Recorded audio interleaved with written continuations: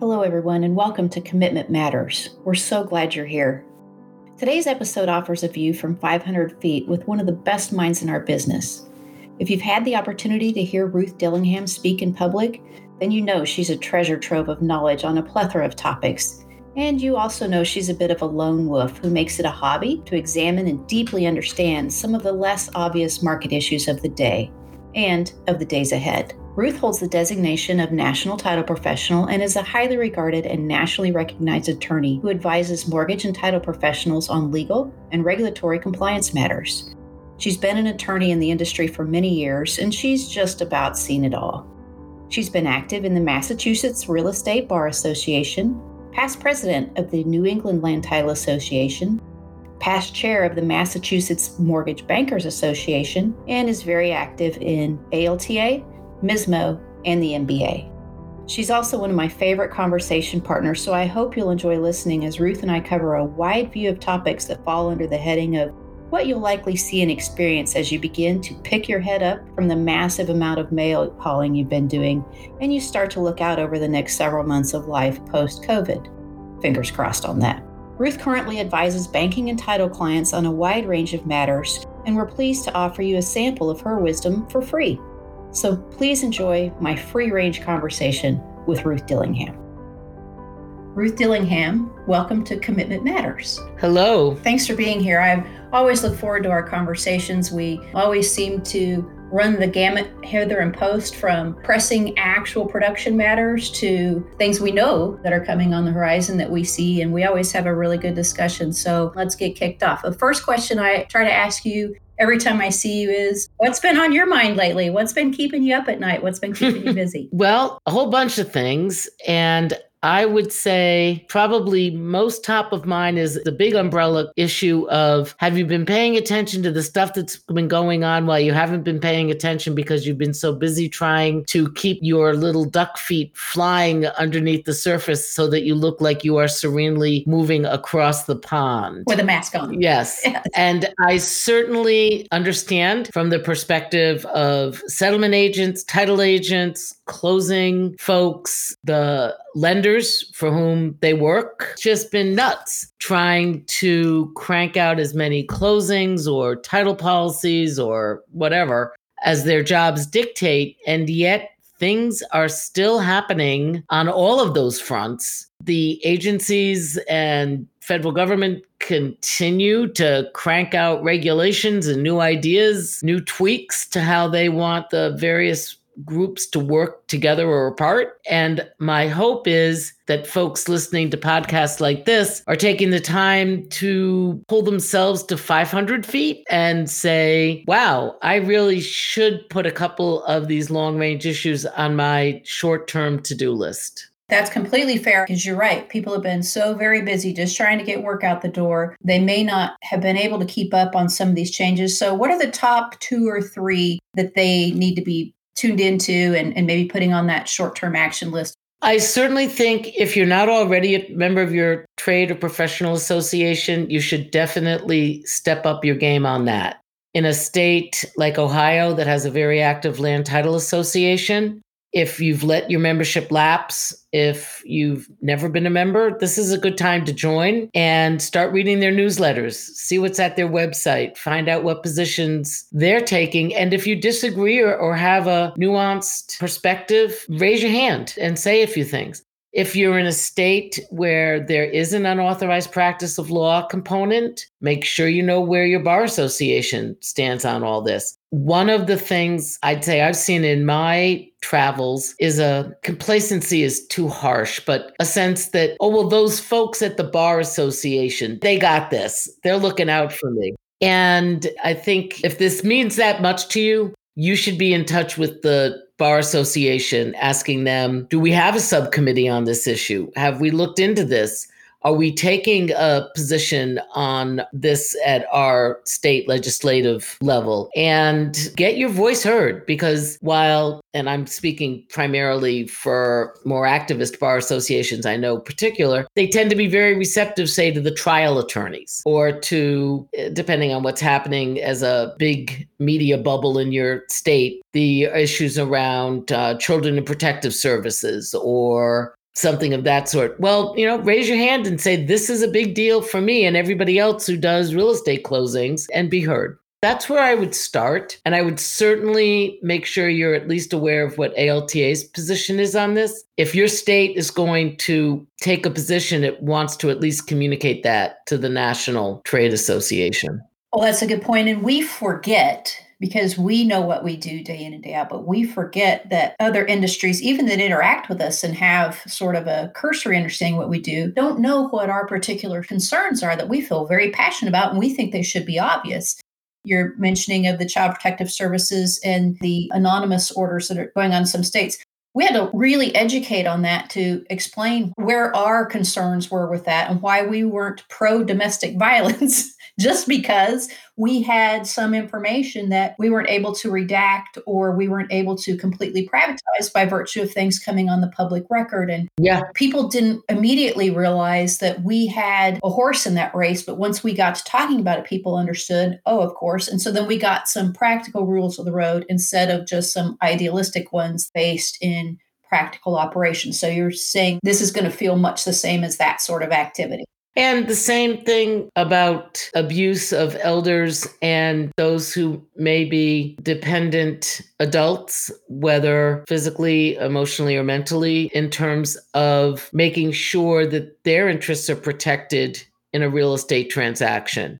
I think there may be some fear mongering around this, but I think there may also be a fair amount of practical concern of what happens if 3-4 siblings inherit property and one of them isn't as intellectually capable as the other 3 and is taken advantage of. Who's there advocating for that? Who's there even seeing that person face to face when the notarization gets done? Exactly. Okay. The defensibility of Ron and Rin as they get challenged in court. Do you anticipate a flurry of these litigations? And if so, when? I mean, we didn't see the challenges to paper notes and paper mortgages until everything collapsed in 2007, 2008. We didn't see any mass or meaningful challenges really until then. So do you think that part of it's going to be coming sooner or later? Because that seems to be the linchpin for everyone saying, yes, we want to do this, but we have this giant unknown question mark out there, so we really can't get behind it. So it's kind of got everybody in the starting blocks, but not sure, is the gun going to go off? Is the gun not going to fire? And we're not going to race today. What's the deal? So how do you think that's going to go? Well, I think if you talk to anyone in the title insurance industry, they'll tell you it's as soon as we hit enough of an economic downturn that people start filing bankruptcy. The role of the trustee in bankruptcy, and I know this is sort of going to have some folks on this going, oh, really, Ruth? But yes, the role of the trustee in bankruptcy is very important in terms of marshaling the assets for the benefit of the unsecured creditors. And the best way to do that is to set aside a mortgage and free up a piece of formerly encumbered property and make it an unencumbered piece of real property, now for the benefit of those unsecured creditors who would love very much to be able to sell the house and walk away with all of the value rather than the value post paying off the mortgage. So if in fact a economic downturn hits, and bear in mind, economic downturns do not have to be national in scope. It could be that this recent curtailment in the number of chips that are available to make cars that I'm now hearing could be 12, 18 months to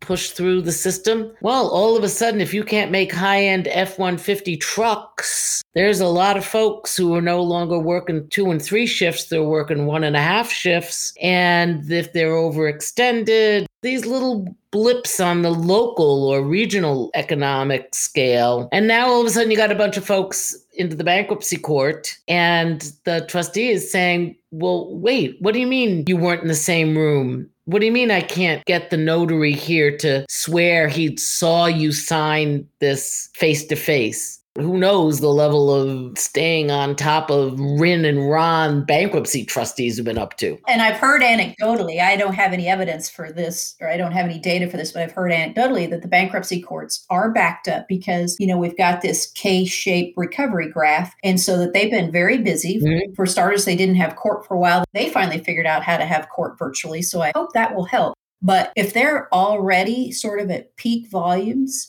and then to your point, a few more of these blips come on, I do wonder how aggressive they will be either at questioning Ron Wren. And I think depending on the platform, they'll find that maybe there is more assurances there than a piece of paper. But to your point, I don't know how much they've been staying on top of this and feeling comfortable about it. But also, is there going to be a greater or lesser desire to, as you said, set aside the secured portion of that debt and free that up for other creditors? Because a lot of creditors are taking hits right now already, just with that leg for whom the economy isn't going up. Yes. If as the holder of your MasterCard and Visa, I'm about to wipe out everything you owe me, I would be very much in favor of you suddenly not having a mortgage on your house. Sure. Well, sure. Yeah. So from the perspective then of that small topic, if you will, in terms of focusing on a narrower business challenge, I also want folks in what I consider still to be my business, even though I haven't closed a loan in over 20 years, but in my business, to be thinking about what does the office of the future look like now that it's now?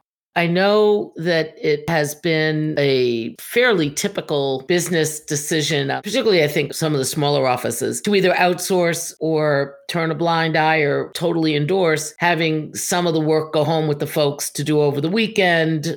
I'm sure in your line of business, you see plenty of folks who need to be set up remotely so they can type of title policies on Saturdays and Sundays. Yes, they're at work, but they can only work part-time because of child or other commitments. But they do have all Saturday afternoon free and they can bang out 8 title policies.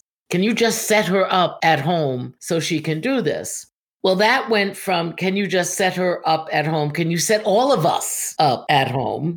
You may have more answers to this. I just have questions. What does it mean when now the bookkeeper is being set up at home with all of that NPPI? What does it mean when the person who packages up the files to send them back to the lender who has the 1003 and the credit card statements that you're using to send the checks to pay off Sears and Walmart and all of that? And I'm being a bit of an exaggerator here, but perhaps you can give me a reality check. If it were at my house, I'd have a card table in the guest room and all those files would be lying on the guest bed. And anybody who came into my house and wanted to watch something on TV that wasn't what I was watching in the living room would be sent down to the guest room, where they are now sitting on the guest room bed against the wall with a bolster pillow, surrounded by all those folders. Well, this reminds me of when we had the Friday the 13th memo and we were so deep in the woods discussing, and it obviously pertained to lenders, but third party and fourth party liability. And we talked about your cleaning people in your office. And we talked about having your screens sprayed out and making sure there was a path in common areas, say from the closing room to the restroom, where people weren't going to wander by and be able to see it on your screen and take a quick snapshot with the camera. So the same really extends out now at this point. During pandemic, it was, let's just get stuff done. But as we get on the other side of that, and there's this national discussion about, well, who do we really need to have in the office? So yeah, I mean, that very much does now start to incorporate, let's say you have a cleaning person at your house or your house sitter, whatever that is, those same concerns now extend out. That doesn't even count making sure your employees have a VPN into your office and all of those things. Right. So, and I'm playing a role here, of course, but let's pretend I'm the principal of the business. And now suddenly all of the little Marys and Nancys and Susies in my firm want to work from home on Fridays. Okay, yeah, I'd like to work from home, but that's our busiest day. We're either doing closings or packing up Thursday's closings, and heaven forbid Monday's a national holiday because that means Tuesday's going to be Nutsville. Sure, yeah. So instead of a one-off, and again, I'm sort of hoping folks are following a logic path here. Instead of the one-off of your most senior paralegal with the most expertise and the most attention to detail, right, who you trust with your life and therefore certainly trust with 8 title policies, doing some work remotely on Saturdays, you now have all these folks who have been working from home for 12, 15 months saying, well, you had no problem with it last June. Why do I have to go back to the office now? Yeah, well, because we dodged a bullet last June because we didn't really set you up on the VPN and you have very weak internet access. And we weren't ever really sure that we weren't sharing a computer with your kid who was going to school and your other kid who was using it for Dungeons and Dragons. So, yeah. That's not fair. Mm-hmm. How come Mary gets to work from home on Fridays and I don't? Just because of where I live? That's not fair. So I think there's going to have to be some guided conversations. And I'm kind of hoping that a place like Alta, which has been so successful in the last couple of years of running programs on sort of running your business type of perspective, I think that's going to be a very fertile field for discussion. It's one thing to say, hey, everybody who works here on Wall Street in New York lives within X miles of downtown New York City, and they all have fast broadband, and they all have extra guest rooms that they can turn into offices. And if they need to be secluded from what everybody else is doing so no one eavesdrops, they can shut a door. Not everybody working in our industry has that luxury. Right. So, I mean, at minimum, I guess, for those who did not have time to create some company policies, because at the end of the day, the company's on the hook, right? So there will be inquiries about what your policies are around this. I agree with you. There's a real opportunity there for a leading of the charge to have solid work from home policies. And if somebody had to do that during the pandemic and didn't have time to craft policies, that's totally understandable. But coming out of this and figuring out what our long-term trajectory is, that's something I think that really needs to be on the blotter to happen pretty soon if you're going to continue to have employees who work remotely, including a lot of people are finding now retired folks that don't want to come back in full time, but can you knock out 5 commitments a day from your home? We'll get them to you. Can you knock them out? So even those contractors, you're going to have under some policy, right? To piggyback on your point about we all understand what you had to do in order to get through the pandemic. Again, I'm playing a bit of a role here, but if I were the compliance department at a 5-state regional bank and I had 8 different shops per state, 40 different closing businesses, law firms, settlement agents, title agents, all of whom, I'm not saying turned a blind eye, but whatever it took to get it done. Well, here we are, and we're starting to hear on CNBC, well, guess what? This firm now wants 50% of its workforce back in by June 5th. This group wants everybody in by Labor Day. And you're starting to say to yourself, okay, we've got this ad hoc cobbled together group of vendors. What have they been up to all these months? Let's sit down and do a survey. And then after the survey, let's send out some vendor compliance contracts or amendments to our contracts and really tighten up on who's working from home and what protections we as the lender have when we entrust our information to the care, custody, and control of a third-party vendor. And then even as that vendor business, I have a whole bunch of information that's come into my possession because I'm paying off Sears bills and I'm holding on to the application for the 4 days until it gets signed and returned and these sorts of things. And I think if in fact the marketplace slows down a little bit, maybe everybody's worst nightmare, the compliance department all comes back to work and starts brainstorming around this. I hope that nobody gets caught flat-footed and that nobody says, even muttering to themselves, well, I'm doing the best I can and nobody told me about this NPPI nonsense. We've been telling you about this. Alta best practices have been out there for 15 years. This isn't new news. Be alert to how it might need modification for a new work environment. Well, right, because a clean desk policy is much easier to enforce in an in-office environment. How are you going to enforce that when you have people who, oh, by the way, if an employee says right now, I don't want to give anybody ideas, but if an employee says right now, no, I'm not comfortable. No, I don't want to come back to work. This isn't a time that we can afford to be without even one set of hands. So our employers on the title and settlement world and the lender world are going to have to figure that out. Because at least right now, this is not an environment where an employer can say, okay, well, great, thanks for playing. We'll go hire somebody else to do your job, right? It is a tough set of decisions to be made. I'm not denying that at all. But as I say, part of my selling point of myself is I'm the girl at 500 feet telling you what's over the horizon. And I don't want anyone discounting that this isn't going to happen. eventually you're going to be getting that amendment to your vendor management contract asking you about remote work. So it's better to be prepared than not. Be ahead of the curve, right?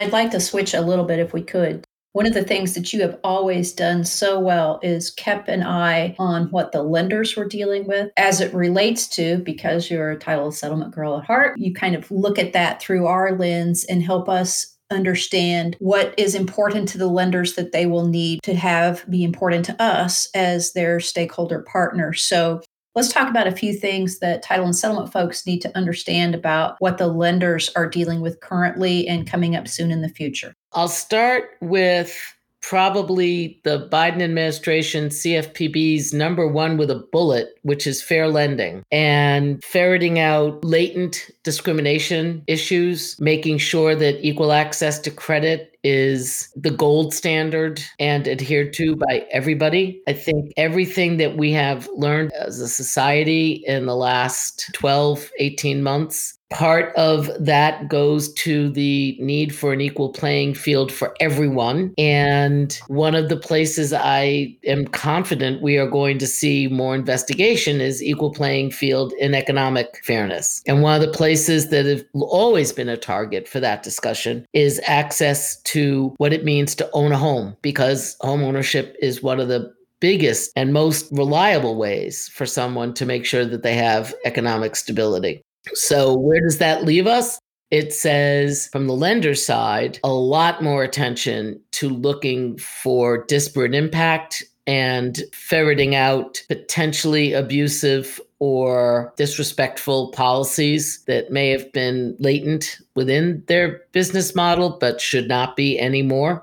Now you say, and I very much am complimented by that point, that I tend to take that prism and then shine it on where does this affect that business partner who's, quote, doing the closing? Well, I'm going to sort of open it up, I guess, by tossing out a hypothetical to you, a variation on the one I throw to my lender clients.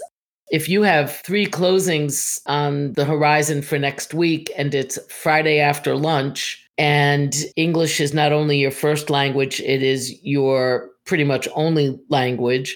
Your lender has recently expanded its footprint for whatever reasons into neighborhoods where we now have more folks who have English as a second language. And you now have to call them up with closing costs. You've got the Smiths and you've got the Hernandezes, and you know that calling the Smiths is going to be a pretty easy slam dunk. You've talked to Mrs. Smith before. She knows exactly what you're talking about. This is not her first trip to the real estate closing. Running through numbers, she's very comfortable with them. And you only have to get one of these done before you can go home for the afternoon. Or you can pick up the phone and call Mrs. Hernandez, and it's going to take a longer time. This is a first-time home buyer. She's uncomfortable with some of our terms of art in the home purchase financing world. She asks a lot of questions. Numbers translation from English to Spanish is still a challenge for her. I challenge anybody who took high school Spanish to come up with $63,411.88 in Spanish. Most of us can count to 10 and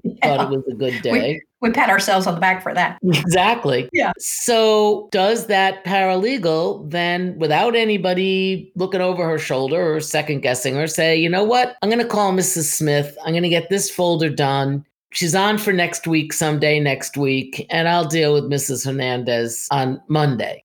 Well, of course, you let it slide till Monday. I gave Mrs. Smith the weekend to talk to her husband or her housemates to figure out who's going to the bank, when are we going to get the money, this, that, or the other thing.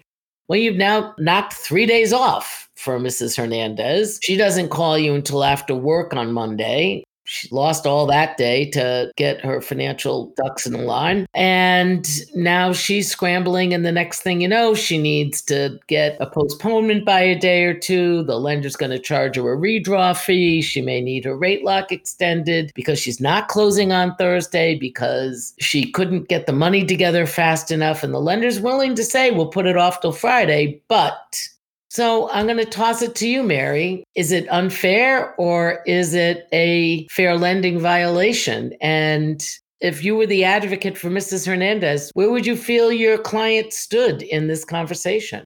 Well, I'd certainly, if I were advocating on behalf of that client, be able to make hay with that. It's somewhat similar to fairness in how you deal with employees. It's not necessarily about what does each one need. It's do you apply your policies equally, and equal in action doesn't necessarily mean an equal outcome in that employee's experience. I think that's a similar analogy to what you're talking about here, which is, yes, if I looked at that scenario you just gave, I would absolutely make hay with that. And then, being a good plaintiff's attorney that I am, I would say, now, why is that? And let's look at some of your other files. Is this a pattern in practice? And, I love that you bring this up, because we tend to hear in the title and settlement world about fair lending practices, and we think, well, we're not lending anybody any money, so that's the lender's problem. That's somebody else's issue. But we all know that scrutiny on a transaction, for whatever the reason, can bring about some very difficult and uncomfortable realities, which usually not in our intention. But it's the domino outcomes that we're interested in. And I would also say that for a title and settlement agent, you have to not only look at those practicalities, but you also need to keep an eye on what your lender partners are doing, because Ruth and I know that if a deal gets a little squirrely, let's say it only had to do with the extension of credit, didn't have anything to do with the closing we were doing or a commitment we produced, that lender's deals and all the stakeholders in their deals are going to be brought into the same scrutiny. So if you have an existing relationship with a lender who maybe isn't marketing the same way to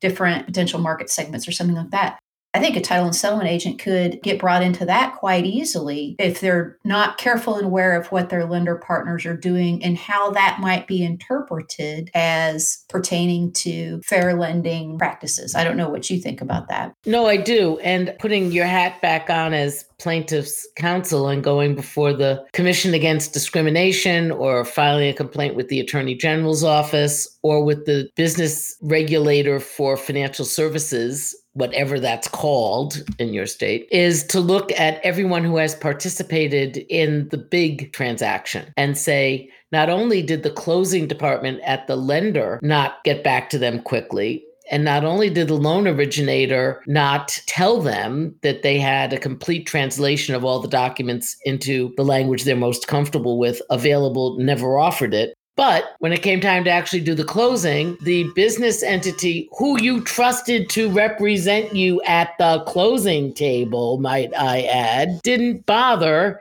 to give me my closing costs until the night before the closing. And I've done a little scrutiny because I'm Mary and I'm good. And I know it's their articulated process to call everyone with closing costs 3 days in advance. So I'm tossing it out there because it's going to be something that lenders are going to be under a microscope on. And there are enough places where the settlement and closing industry is hand in hand in treatment of the lender's customer that it's going to make a big difference if you're doing it correctly. Yeah, agreed. And again, I don't want to scare people, but it's widely known that this is an area of intense scrutiny right now. And so I just want everyone to understand, even though it's falls under fair lending, fair credit, we can absolutely get looped into there because of our participation in a prospective or actual transaction or set of transactions. Yeah. And then my last little tidbit from the lender world, be aware of what the GSEs are doing. Be aware of Fannie and Freddie underwriting guidelines as they impact who can be a borrower. Okay, let's talk more about that. If you have built your entire business model on your relationships with builders of second homes in, pick a resort, Haven. Telluride. I like Telluride. Okay, Telluride? Yeah. So I'm going to pretend I'm the Census Bureau here. The vast majority of people who own real estate in Telluride of a residential nature have it as a second home. It is not their principal place of living. And they bought, most of them, not for cash, but with some sort of financing. And those who could figure it out bought with Fannie Mae or Freddie Mac mortgages because that's the cheapest money on the market. So what happens when Fannie and Freddie say we're now going to cap our portfolio, and looking back to January 1, we're not taking more than, say, 7% of our money on the street can be for second homes. Oh, and did we mention we're already up at 6.5? So what does that mean going forward? Well, for a while, I guess it means we're not buying any more second homes. What do you mean you're not buying mortgages on second homes? This is my bread and butter. This is what I do. I'm hand in glove with this builder who builds these second homes, and he's got relationships with this lender who's approving all these condo projects for Fannie Freddie pre-approval. We've nailed this down. Yeah, except we're not buying condos for second homes for the foreseeable future. They're going to end up going into the non-GSE market. They're going to be tougher to underwrite. They're going to have more what the lending industry calls overlays in terms of underwriting criteria. They may be harder to approve. They may be more expensive. And what was, and I'm not saying it's ever a slam dunk, but what was closer to a slam dunk for your builder client with whom you've worked on this relationship for so long, to be able to send these folks off to Sun Valley Savings Bank or whatever. And now, no, that bank doesn't have an outlet to sell these loans. So that person's scrambling to find the financing to refer these folks over to. And when the financing does fall into place, it's more complicated, and it can be a set of closing instructions that instead of being a page long is 3 pages long, and it's a whole new lender to get used to. Please, please, please, if you have a steady stream of work that is a niche product, be sure you know how that niche is being tampered with if it is. And I can tell you right now, things such as second homes and places where there is a high incidence of borrower fraud are under very strict scrutiny. Okay, I've got a couple of wild cards for you. What do you think the proposed changes to the capital gains exemption might do to the housing market? Well, I'd love to see an analysis of what that means for the cash buyer. I think certainly, and let's assume for the point of discussion, tweaking with capital gains treatment is probably never going to drill down to Joe and Mary Smith in a $400,000, $500,000 house that's got a 80% Fannie Freddie mortgage on it, where neither of them has a sexy investment portfolio and they're just, keeping the bills paid. I think that group will always be pretty protected from an outrageous treatment of the little bit that they make over the couple of years that they pay down their mortgage to buy up to the next house. Right. I think something we've seen in the last 2, 3, 5 years is this real impetus in the marketplace for cash buyers at the very high end. And for me, at least, a lot of it's anecdotal, whether it's money fleeing other countries, coming here for good or for bad reasons, folks who just have a lot of money, quote, lying around. Done well in the market. Yep, they've done well in the stock market and they're looking to switch their asset diversification goals. Folks who are flushing cash because they had an investment that paid off well, or they retired early, or whatever. Or it's just a real estate investor buys and sells commercial or residential property for fun and profit. And I think some of those folks, if they anticipated that the reason they bought real estate was because it was a fairly illiquid investment and would presumably always be movable as a long-term capital gain rather than short-term. To some extent, I don't think that they were guided by the best reason to buy real estate. It shouldn't be what you're going to sell it for. It should be what is it worth as a long-term investment. And if you're thinking about how can I risk a little money and make a big reward, I recommend hitting the craps table. To the extent that there may be some tweaking of the tax code to adjust the amount of money going into the federal treasury because of folks who have done very, very well over a longish period of time in real estate investments, then if one believes in the philosophy of where that money's going for the common good, then I think it's something that might very well move along. I think there will always be protections for the folks at the lower end of the financial spectrum. It's really going to get interesting as folks at the very higher end. There's a lot of folks who have very little sympathy for someone who could find $5 million to buy a second home in Telluride. That's one that I'm certainly watching. Okay, finally, there's been so much going on in such unprecedented times. What's the immediate future look like for lenders, title, and settlement agents? What's on the plate immediately ahead? I'm going to say one big picture thing and one really sort of mundane minutiae thing. Big picture thing, I'm going to end where I started. Get up to 500 feet and find out what's going on in your world. Talk to your peers, talk to your trade association. Find a minute to read those email subscriptions you subscribe to every morning. Get your toes back in the water about where your source of business is, what its needs are, how they evolved in the last 6, 12, 18 months. What are their expectations of you in the next 6 months? Be ready for whatever it is that's going to come popping up, because things are. And to the extent that you have the offerings of things such as this podcast, listen, take notes, act on the advice that you get. Certainly not everything that I say or Mary says is going to be directly on point to you, but if one nugget is, keep it and run with it. That's sort of my big picture advocacy. Now I'm going to start sounding like the job I had 25, 27 years ago. When I ran a paralegal office within an office, it's going to be a slog of a cleanup over the course of the next couple of months.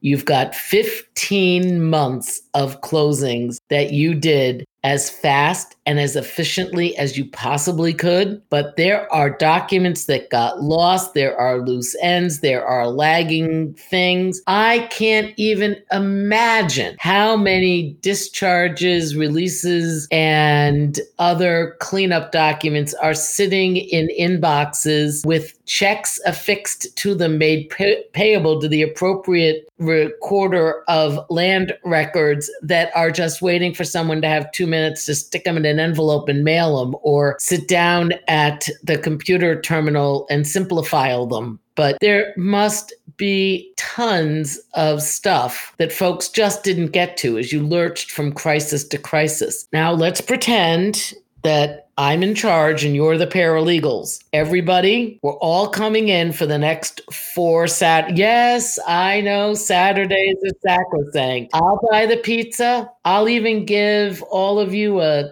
gift certificate, your choice, either the golf place or the beauty spa. The men all get pedicures and the women all take golf lessons. I truly don't care in exchange for coming in on these next 5 Saturdays, but we have to clean this up. And the last thing now I'm speaking like the business owner, the last thing I want to do is get a phone call from my contact person, Mary, at my number one bank business source saying, "Hey, Ruth, I keep sending emails to Patty Paralegal asking for the title policies on these 20 properties." And first she would respond and say she's getting on it. But now I'm not even getting an email back. And I've got investors who are withholding funding until I can deliver these title policies. Could you look into it? And me saying, Patty left 6 months ago when she had twins. Did we never even change her email address to forward it over to me? Yeah. Well, and we're already seeing some of that. We're hearing from the underwriters that lenders who have been trying to reach the issuing agent for policies and haven't been able to get a response. To your point, we know why. They're working on today, tomorrow, and next week. They're now calling the underwriters and saying, "Hey, we need this policy. We need this policy. Can you help us get this policy?" And so whether it's your bank rep calling you as the business owner, or God forbid, calling your underwriter and putting a big question mark in the underwriter's mind of, "Okay, we understand you're busy, but what the heck? You've got us on the hook for this. We need to deliver it." And you're right. Those sorts of things are starting to happen. If we don't get on top of it now, it's going to be a snowball headed for hell. Yes, it is. And bear in mind, and this is unfortunately, I've spent too much time in the trenches. It's one thing to have that backstop of the title underwriter who's nudging you, "Hey, come on, let's get those title policies out." But if title policies is the only thing you have been current on and you still haven't returned the 65 junk file folders worth of miscellaneous documents or the recording overages, yes, or proof of the accountability on some money or partial release, the documents that nobody cares about, but golly, if we don't show we collected a statement informing them of the federal lead paint law on every closing, it's an incomplete file. And now the FDIC is coming in to do an audit and the lender's doing its due diligence and it can't find those. And those are ones where, and I don't mean to throw your paralegal staff under the bus here, but those are the ones where a clever paralegal doesn't even get second guessed by an underwriter, an insurance underwriter. They're just saying, oh, I sent it. And you're so busy, you're not pawing through their files to make sure it got sent. And then the lender's calling and saying, we never got it. Paralegal's saying, oh, I sent it. This is, unfortunately, the cause and effect here is that lender stops sending you work. Well, Ruth, I always love plumbing your mind to see what's going on. I know you occasionally get a bad rap for being a gloom and doomer, but I don't look at it that way at all. I look at it as you're very good about taking theoretical concerns and disseminating them down to what we need to practically do to avoid those becoming a problem. So it's been a joy to talk with you again today. I can't wait to see you in person. And I know our listeners are going to really enjoy all of the, not just food for thought, but action items you've given for them as homework to help keep them steered clear coming out of this craziness. I'm putting my hands together like the little emoji. The little prayer emoji. Yeah. The little prayer emojis. My hope for all of you is that you've learned from past busy times and you take those lessons and get on it now. It's always fun to catch up with Ruth and see what she has on her radar. She also issues a newsletter for her clients, and if you'd like to learn more about that, you can reach Ruth at her email, which is linked in the show notes. Sometimes for fun, I try to come up with a topic that might be obscure enough for Ruth to not yet have formed an opinion on it, but I confess I haven't found one yet. Please visit the show notes. Click the link to complete a quick survey for your chance to win a pair of AirPod Pros. So until next time, start to make a plan for what you want to accomplish after the craziness dies down even just a little bit. Give yourself a pat on the back for making it this far without the wheels coming completely off, because you've done really great. And please don't forget that what you do and your commitment to doing it really matters.